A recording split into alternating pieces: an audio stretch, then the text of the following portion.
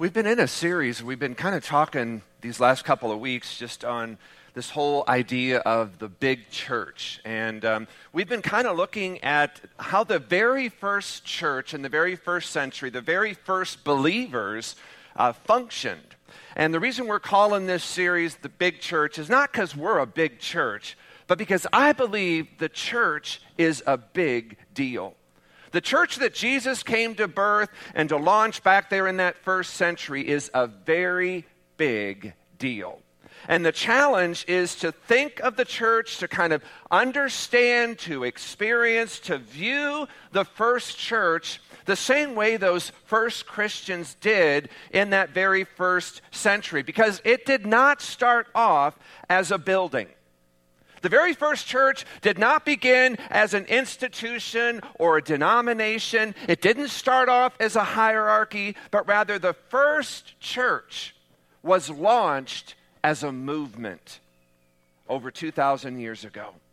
That very first church in the very first century was launched, it was started, it was birthed around a very simple yet a very profound and powerful message, and that was found there in that creed. And that is, Jesus Christ came to earth claiming to be God in the flesh, sent by the Father to redeem mankind from their sins through the shedding and his death upon the cross, that Jesus died, and then 3 days later, as he predicted, he would rise from the grave to eternal life as proof that he is who he claimed to be, the Son of God, that he was also validation that he was able and had accomplished the forgiveness of sins, and to assure us that God's anger and wrath against sin had been completely satisfied. When we make that profession in faith in Jesus Christ, that he is exactly who he claims to be, that very same power that raised Christ from the dead, the scripture says, that power comes to dwell in us. And that is the message that galvanized, it kind of unified those very first Christians in that very first century. So those first Christians in the first church kind of rallied around an event. And we've been looking at that event, the resurrection of Jesus Christ from the dead. As a matter of fact, today we're going to open the scriptures and we're going to see it was all about this one event, the resurrection, that they just would not give up on, they would not be quiet about. As we're going to see today, it was their bold, unapologetic sharing of what they witnessed concerning the resurrection of Jesus Christ from the dead. And that message often got them in trouble. They were persecuted, they suffered because of that, no matter what Rome or the religious authorities did to shut them down or to shut them up, as we found out last week, just made them all the bolder and all the more determined to share this message of the resurrection. And last week we saw how they prayed and asked God for boldness. They also asked God, would you just stretch forth your hand? And God, would you perform signs and miracles and wonders among unbelievers, not inside the church, but outside the church? And God, would you do that as just a way to manifest your presence, to make your name known among the people? And so we pick up where we left off last week. Before we do that, let me just kind of make one observation. I think most of us here would agree we live in probably one of the safest countries in the world.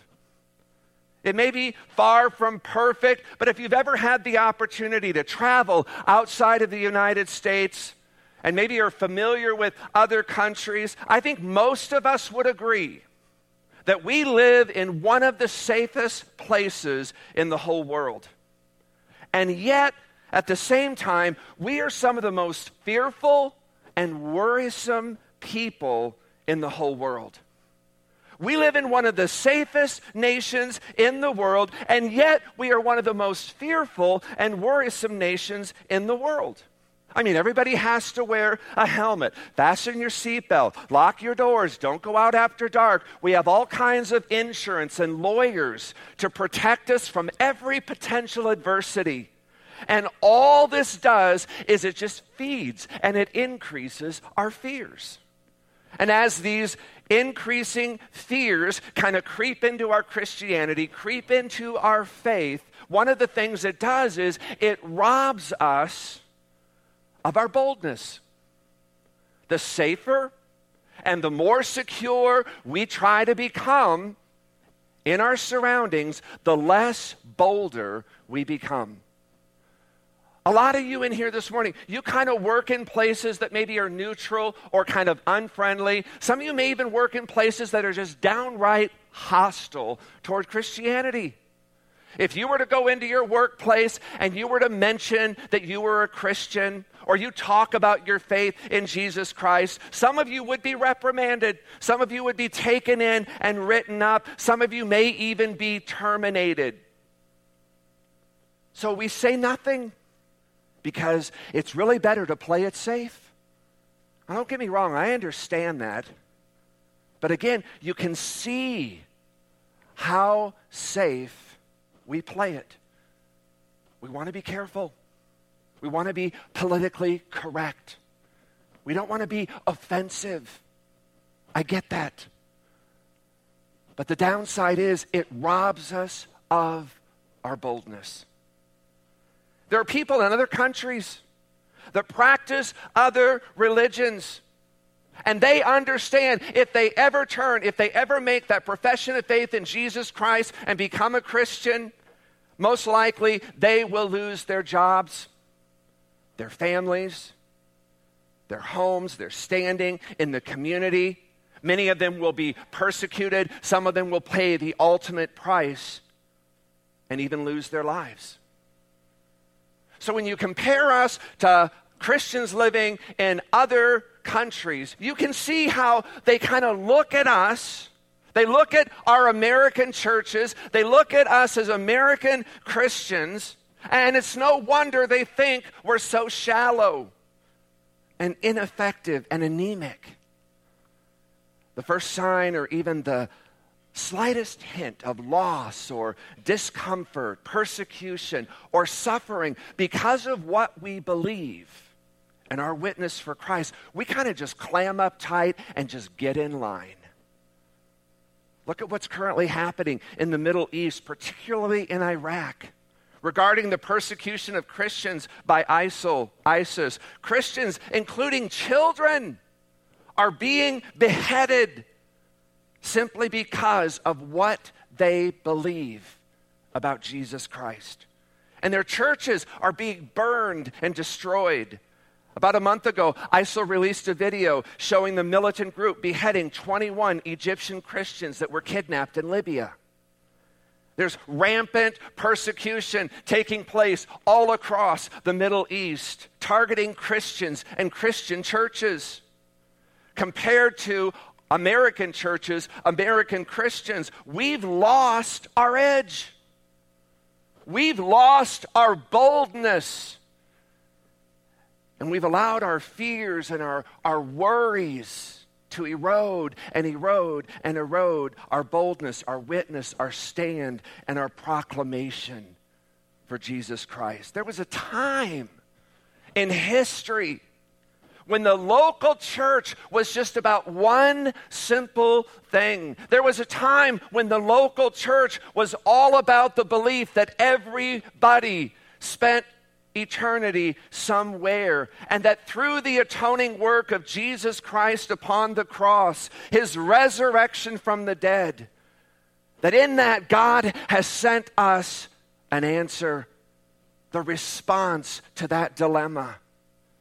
And there were people who were willing, gladly, to lay down their lives if necessary to proclaim that message of hope and salvation. There was a time when the church just lived so open-handed The very last thing they worried about were themselves, because they were so concerned about the people around them, particularly those who were unbelievers. There was a time when the local church was saturated by a kind of love that people outside, unbelievers, looked at the church with respect. There was an admiration that they had towards those Christians. And there was just a sense of awe. They didn't want to become one of them. The price was too steep, but there was an admiration and awe. The outside unbelieving world looked at them, looked at these first century believers and how they lived. And Luke tells us, and we looked at this last week, that those Christians had tremendous favor in the community because there was just something so powerful, so winsome, so beautifully attractive about them and the way that they lived their faith. And when you compare us to that, and I'm not talking you here, I'm talking the church in general here in the United States. We've lost that. And I believe one of the reasons we've lost that is we're so blessed. Not that you should ever feel guilty for being blessed, but I think we need to be responsible. So one of the things we need to do in this generation, if we're ever going to get back to and be more like that first church there in the first century, there in the book of Acts, is we got to ramp up our boldness and our witness for Jesus Christ. I appreciate so many of you shared stories where you did take that step of boldness this week. Some of you did that in your workplace. Some of you did that with neighbors. Some of you did that with family members. And you kind of emailed me or you called and said, I just want to share with you what I did this week just to ramp up, to amp up my boldness. I'm like, yeah, awesome. Go God. We have to get rid of this fear, of this worry, robbing us of our boldness, because we really, honestly, have nothing to lose and no one to fear. So I want to pick up where we left off last week. Peter and Paul get arrested. They're in the temple preaching about Jesus being the Son of God. They're eyewitnesses to his resurrection from the dead. And as a result of that, they're arrested. They spend the night in jail. They come out the next morning, gather with about 120 other followers and disciples of Jesus. Remember, they pray for boldness. They said, God, just stretch forth your hand to heal. God, would you manifest signs and wonders in the name of Jesus? And they just go out into the streets. And they just keep preaching boldly the message of Jesus and his resurrection from the dead. And so as a result of this, more and more people begin to turn and embrace this message.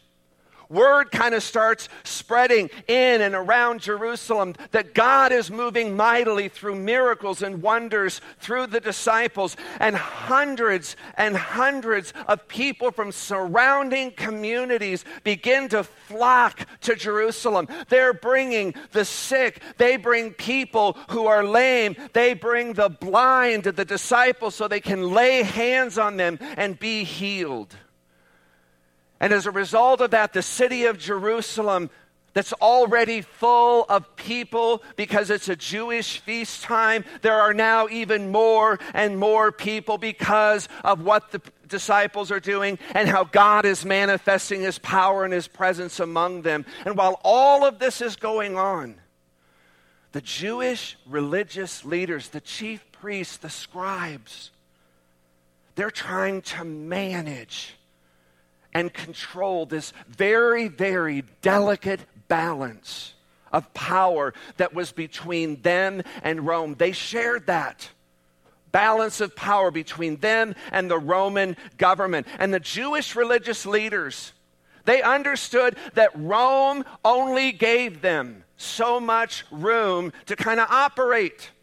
They could only do so much. They could only go so far before Rome would kind of step in and kind of redirect. In some cases, they would kind of just squash whatever kind of movement was happening among the Jewish people. And so the chief priests, the Jewish religious leaders, they were always trying to kind of keep this balance between their power and the power of the Roman government. And up to this point, the Jewish religious leaders, they were kind of the people that got all of the attention from the Jewish people because they were the experts in the law. They were experts in religion. If you were going to know how to approach God, they were kind of the go-to, the know-how people. And suddenly, they're looking around. Nobody's showing up for their services. All of a sudden, nobody is asking them any more questions. Suddenly, there's empty seats where once the seats were filled to capacity, and suddenly, they're just not the go-to guys anymore. And all of a sudden, they're standing there among themselves, and they're saying, hey, wait a minute, where did everybody go? How come nobody is coming to the temple services anymore? And what they come to discover is that their flocks are now going to where the disciples are. And the result of this, Luke tells us that the religious leaders, they became so jealous, they became so envious of the disciples of Jesus. I mean, they're jealous because the people are drawn to, they love the disciples of Jesus. And their numbers are growing day by day, and the religious leaders see this, and they just become angry and jealous. So they have Peter and John arrested. But not just them this time. They have all of the other apostles arrested as well. And their thinking is, okay, we got the ringleaders. We've kind of got the main people who are responsible for the uprising happening here in Jerusalem. And we're going to put an end to this once and for all. Now, the Bible tells us that an angelic being comes and opens the door, and all of the apostles that had been arrested just walk out. And the very next morning, the Jewish religious leaders, the lawyers in particular, send to bring these jailed apostles to them, and they discover they're no longer there. The next thing they hear is the apostles are back in the temple, and they're preaching about Jesus, and they're teaching about the resurrection. And now the religious leaders, they're absolutely furious. And so they get the temple guard together, and they instruct them, you go and you re-arrest the apostles. And Luke says when the temple guard goes to arrest him, there's so many people flocked around Peter and John, Andrew, James, and all the other apostles that the guards are afraid to do anything. In fact, they are so afraid to arrest the apostles because they fear the crowd will turn on them and stone them. And so the temple guard kind of elbow their way through the crowd, and they kind of get up to Peter. And one of the guards says to Peter, Peter, we were sent to arrest you, but we kind of got a problem here, and we're just wondering, could you arrest yourself? True. Because we're kind of afraid to do that for fear that we will be stoned by the people. And so Peter, the nice guy, pauses what they were doing, and they accompany the temple guard back to the Sanhedrin. They place themselves under arrest in order to give an account for what they are doing. Acts 5, beginning in verse 27, is where the story picks up. The apostles were brought in and made to appear before the Sanhedrin. These are the lawyers, to be questioned by the high priest. Now, the high priest is the top dog. Okay, his word is the binding law in this environment. And there it says, we gave you strict orders not to teach in this name. Now, this is so interesting. They don't even want to say the name Jesus. It says, yet you have filled Jerusalem with your teaching and are determined to make us guilty of this man's blood. Now, this is about 2 months after the resurrection, and the Sanhedrin are basically saying to Peter, Andrew, James, and John, look, I mean, the way you tell the story, it makes it look like we're guilty. This is the high priest speaking. He says, you make it sound like the way you tell the story that we are guilty of this man's death. And I'm sure Peter is kind of standing there and he's thinking, that's because you are. I'm Peter, remember? I was there. This was just 2 months ago. Who are you kidding? You had Jesus arrested. You tried him. You found him guilty. You were the ones who had him crucified. That makes you guilty. Like I said last week, it really bothered, it just got under the skin of the Jewish religious leaders to hear Peter continually link them and accuse them for the death of Jesus. Peter goes on in verse 29, Peter and the other apostles replied, we must obey God rather than human beings. The God of our ancestors raised Jesus from the dead, whom you killed. Okay, there it is again. Salt in the wound by hanging him on a cross. God exalted him to his own right hand as Prince and Savior, that he might bring Israel to repentance and forgive their sins. We are witnesses. We were there. We saw this. In other words, you're saying this isn't something we've heard. This isn't even something we just believe. This is something we saw. We were eyewitnesses to these events we preach about.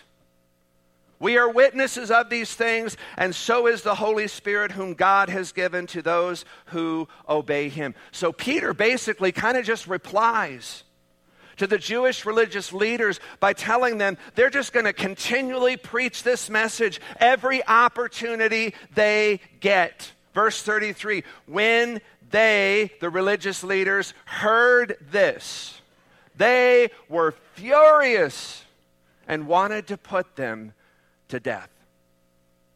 Now again, this shouldn't surprise any of us. I mean, this is what they did with the ringleader, Jesus. So they're thinking, okay, we got rid of one, we'll just get rid of 12 more, and hopefully it'll bring all of this to an end. And then, something kind of fascinating happened. Verse 34. But a Pharisee named Gamaliel, a teacher of the law who was honored by all of the people, stood up in the Sanhedrin and ordered that the apostles, these men, be put outside for a while. And so the apostles are taken out, and he says, basically, guys, you know what? Before we decide this, before we go ahead with what we're kind of thinking, before we decide to execute another group of people and make 12 more martyrs instead of one, he says, I got an idea. Ask them to step out of the room, and I'm going to share my idea with you. And so the apostles go out, and Gamaliel addresses the Sanhedrin, the high priest, in verse 35, and he says, men of Israel, consider carefully, think carefully what you intend to do to these men. Some time ago, Theodas appeared claiming to be somebody, and about 400 men rallied to him. He was killed, all of his followers were dispersed, and it came to nothing. So Gamaliel, he says, hey guys, kind of just think back, remember with me, kind of a little bit of a history lesson here. You remember Theodos? Apparently, he stirred up a group of people, had 400 followers. They were going to do something unique and new. And Rome said, I don't think so, not here. And they squashed him like a bug. The movement went away. And at that point, all of the other leaders in this room with Gamaliel, they're kind of thinking, yeah, I remember him. You're right. Yeah, we remember that. Rome took care of that. Rome didn't let that go anywhere. And then Gamaliel, he continues in verse 37. He says, after him, Judas the Galilean appeared in the days of the census and led a band of people in revolt. Now, we do know a good deal about Judas the Galilean. There's extra biblical literature that kind of talks about him. He lived at a time when the governor of Syria decided he was going to do a census. And the purpose of the census was he wanted to figure out how to raise the taxes. He was going to figure out how much money are the people making and how many people have moved in to the area. But Judas, the Galilean, basically said, we're not going to participate in this census. You can do it, but we are not going along with your census. So he started a movement. In fact, the people that followed Judas the Galilean were a group first known as the Zealots. Some of you, if you're Bible people, have heard of that word, zealot, before. That's where it began. These were zealots. In fact, one of the followers of Judas the Galilean became one of Jesus' disciples, a man by the name of Simon the Zealot. That's where that came from. So at this point, all the religious leaders, they're kind of tracking with Gamaliel here. And they're like, yeah, we remember Judas the Galilean. We remember what he tried to do. This was about 6 AD or 7 AD when that happened. And all of the Jewish religious leaders, they remember that event. Yeah, Rome kind of stepped in and said, oh no, we're not going there. And they squashed him and his movement. Now, the implication Gamaliel is making here is he's saying, remember, guys, we didn't even get involved in this. I mean, our fingerprints aren't even on any of this. Remember how it was, guys? But remember, if we had participated in any of those events, we risked losing the people. So we kind of just stood back and we let Rome take care of it then. How about we just step back again and let Rome take care of this? This is kind of what he is proposing to these religious leaders. Verse 38, therefore in the present case, he says, this whole Jesus movement, this Christian thing, this resurrection thing, he said, I advise you, leave these men alone. Let them go. And this is interesting. He said, for if their purpose or activity is of human origin, it will fail. Now, his implication there is, if this is just another movement, another uprising with people who have some radical new idea, it's going to fail. It'll go down in ashes because Rome is not going to stand by idly and let this succeed. You see, the Romans in the first century, they weren't against Christianity. They were against any movement, any gathering that could at all disrupt or displace their rule and authority. So Gamaliel was right. He's going, you know what? If this is just another human movement, come on, against the might and power of Rome, there's no possible way this will succeed.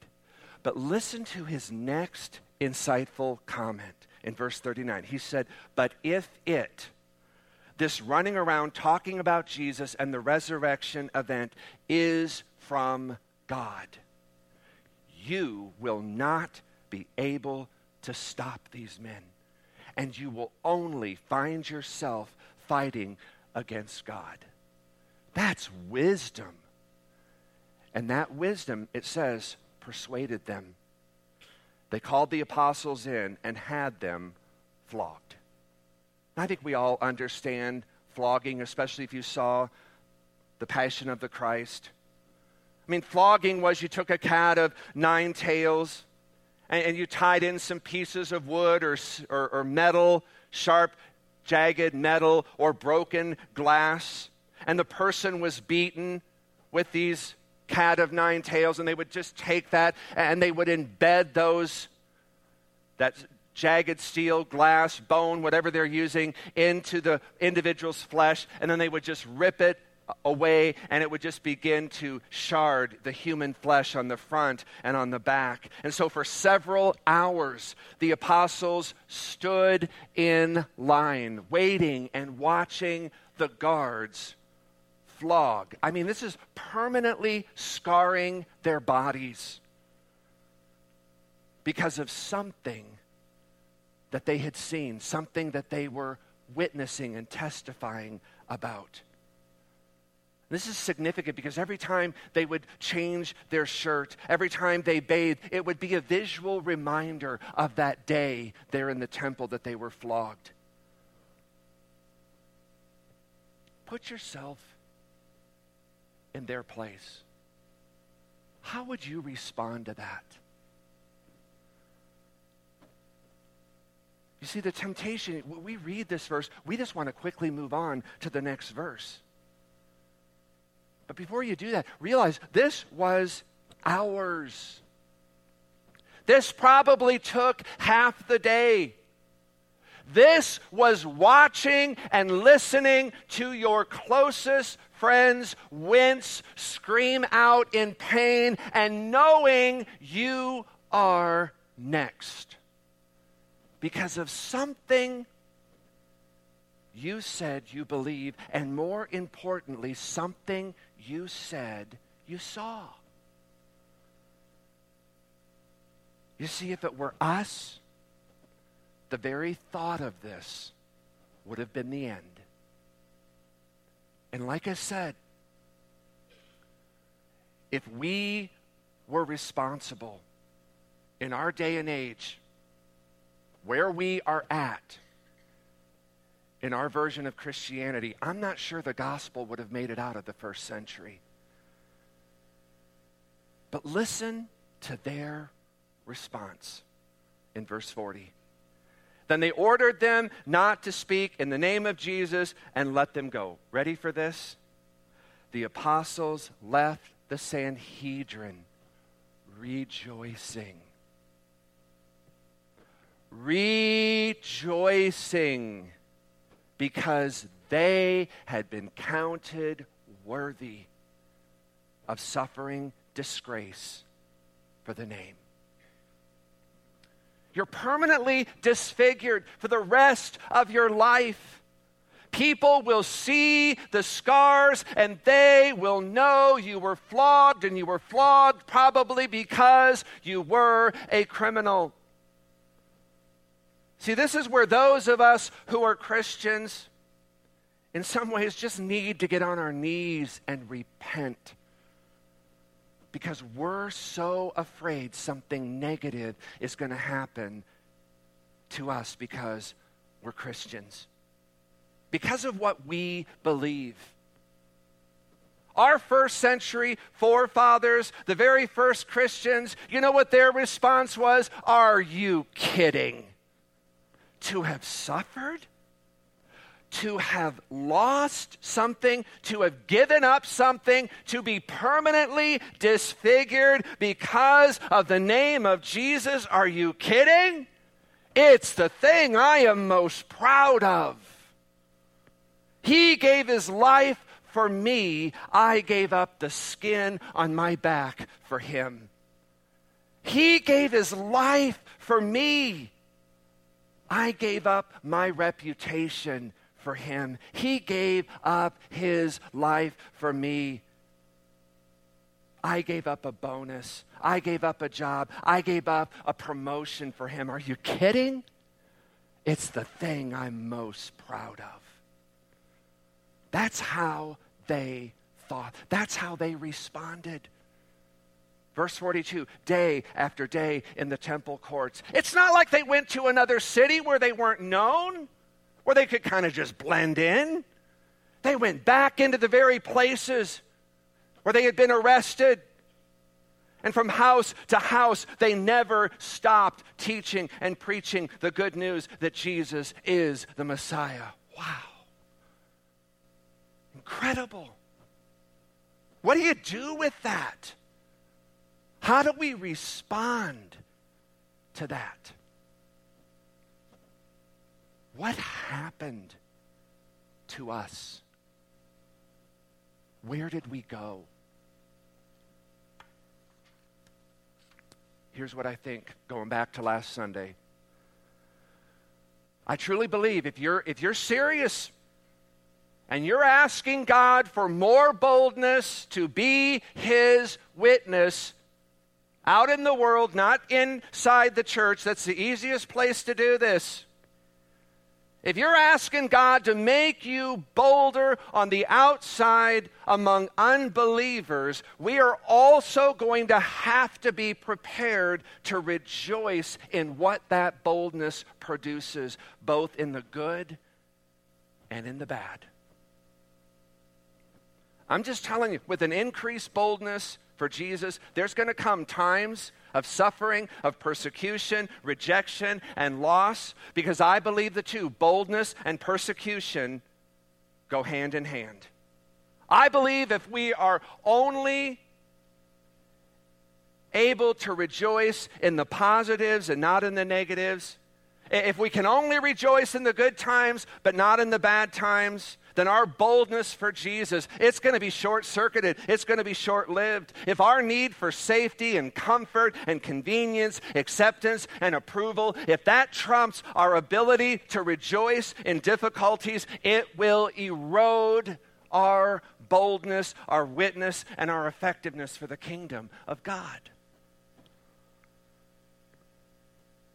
And you can thank God that all this persecution is taking place in other countries. But do not be fooled and do not be complacent. It is here and it is coming to this country. Oh, that's fear-mongering. Well, it's also a call to prepare yourselves. It's also a call to look at your heart and say, do I believe this strongly enough that I am willing to suffer? I am willing to face persecution. I am willing, even if need be, to die because of what I believe. And if you're not, you probably really don't believe at all.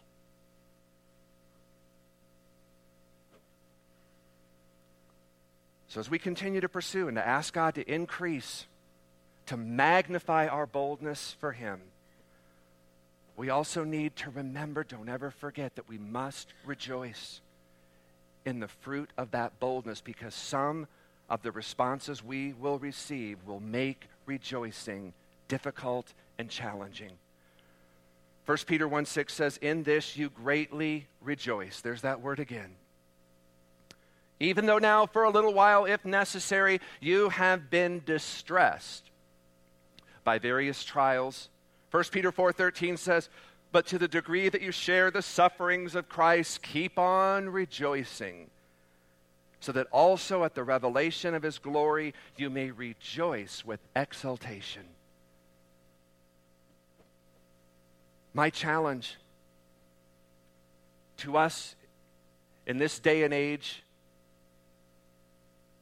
of the church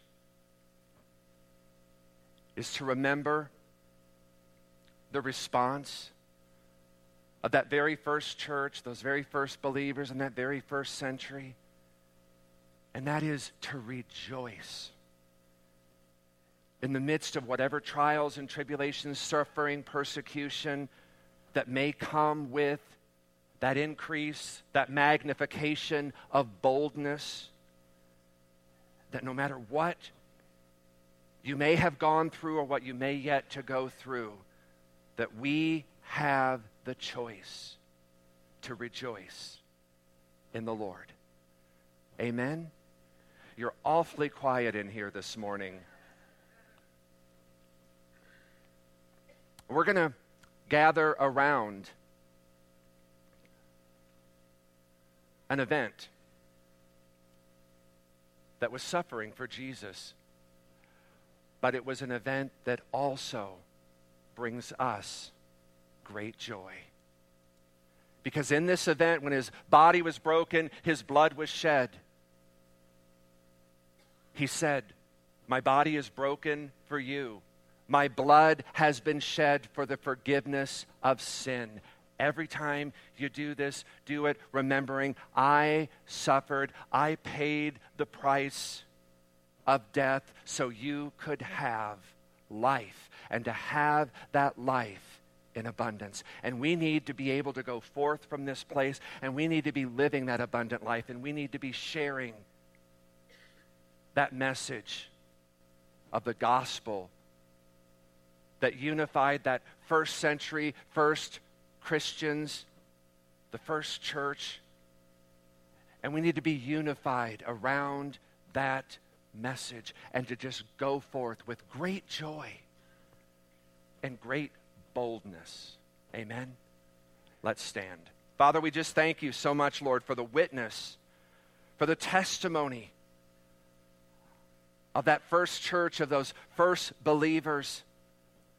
And God, how we oftentimes look at ourselves, God, and we see such distance, we see such a difference in their reaction, the way they lived for you, and our reaction and the way that we live for you. And God, we're just asking, Lord, that you would just again give us confidence, give us boldness, increase your power, your presence in us, that God, we are willing to go and to do what they did. God, even if it involves paying the price that they paid. And so, God, I just ask, Lord, that you would just come and that, God, again, you would just pierce our hearts. God, that you would pierce through the comfort, through the convenience that oftentimes is equated with our faith and our walk with you. And God, would you just bring us to a place where we're willing to just walk away from that if need be and to just be bold. And God, just to rejoice in what you have done for us. That God, we would go and Lord, be able to proclaim that message. God, that you again would just stretch forth your hand. And God, that you would do wonders and miracles and signs among the people. That they would know that your power and your presence is there among them. And that God, you would draw them unto yourself through us. Lord, we desire to be your ambassadors sent from your kingdom to the kingdom of darkness. God, may we go as light bearers. May we go as light proclaimers.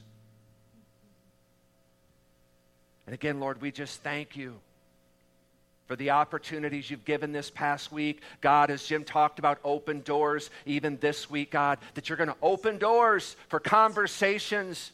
You're going to open doors for manifestations of your power. And God, give us the boldness, the courage to walk through those doors and just share that life-changing message of the gospel that has been shared with us.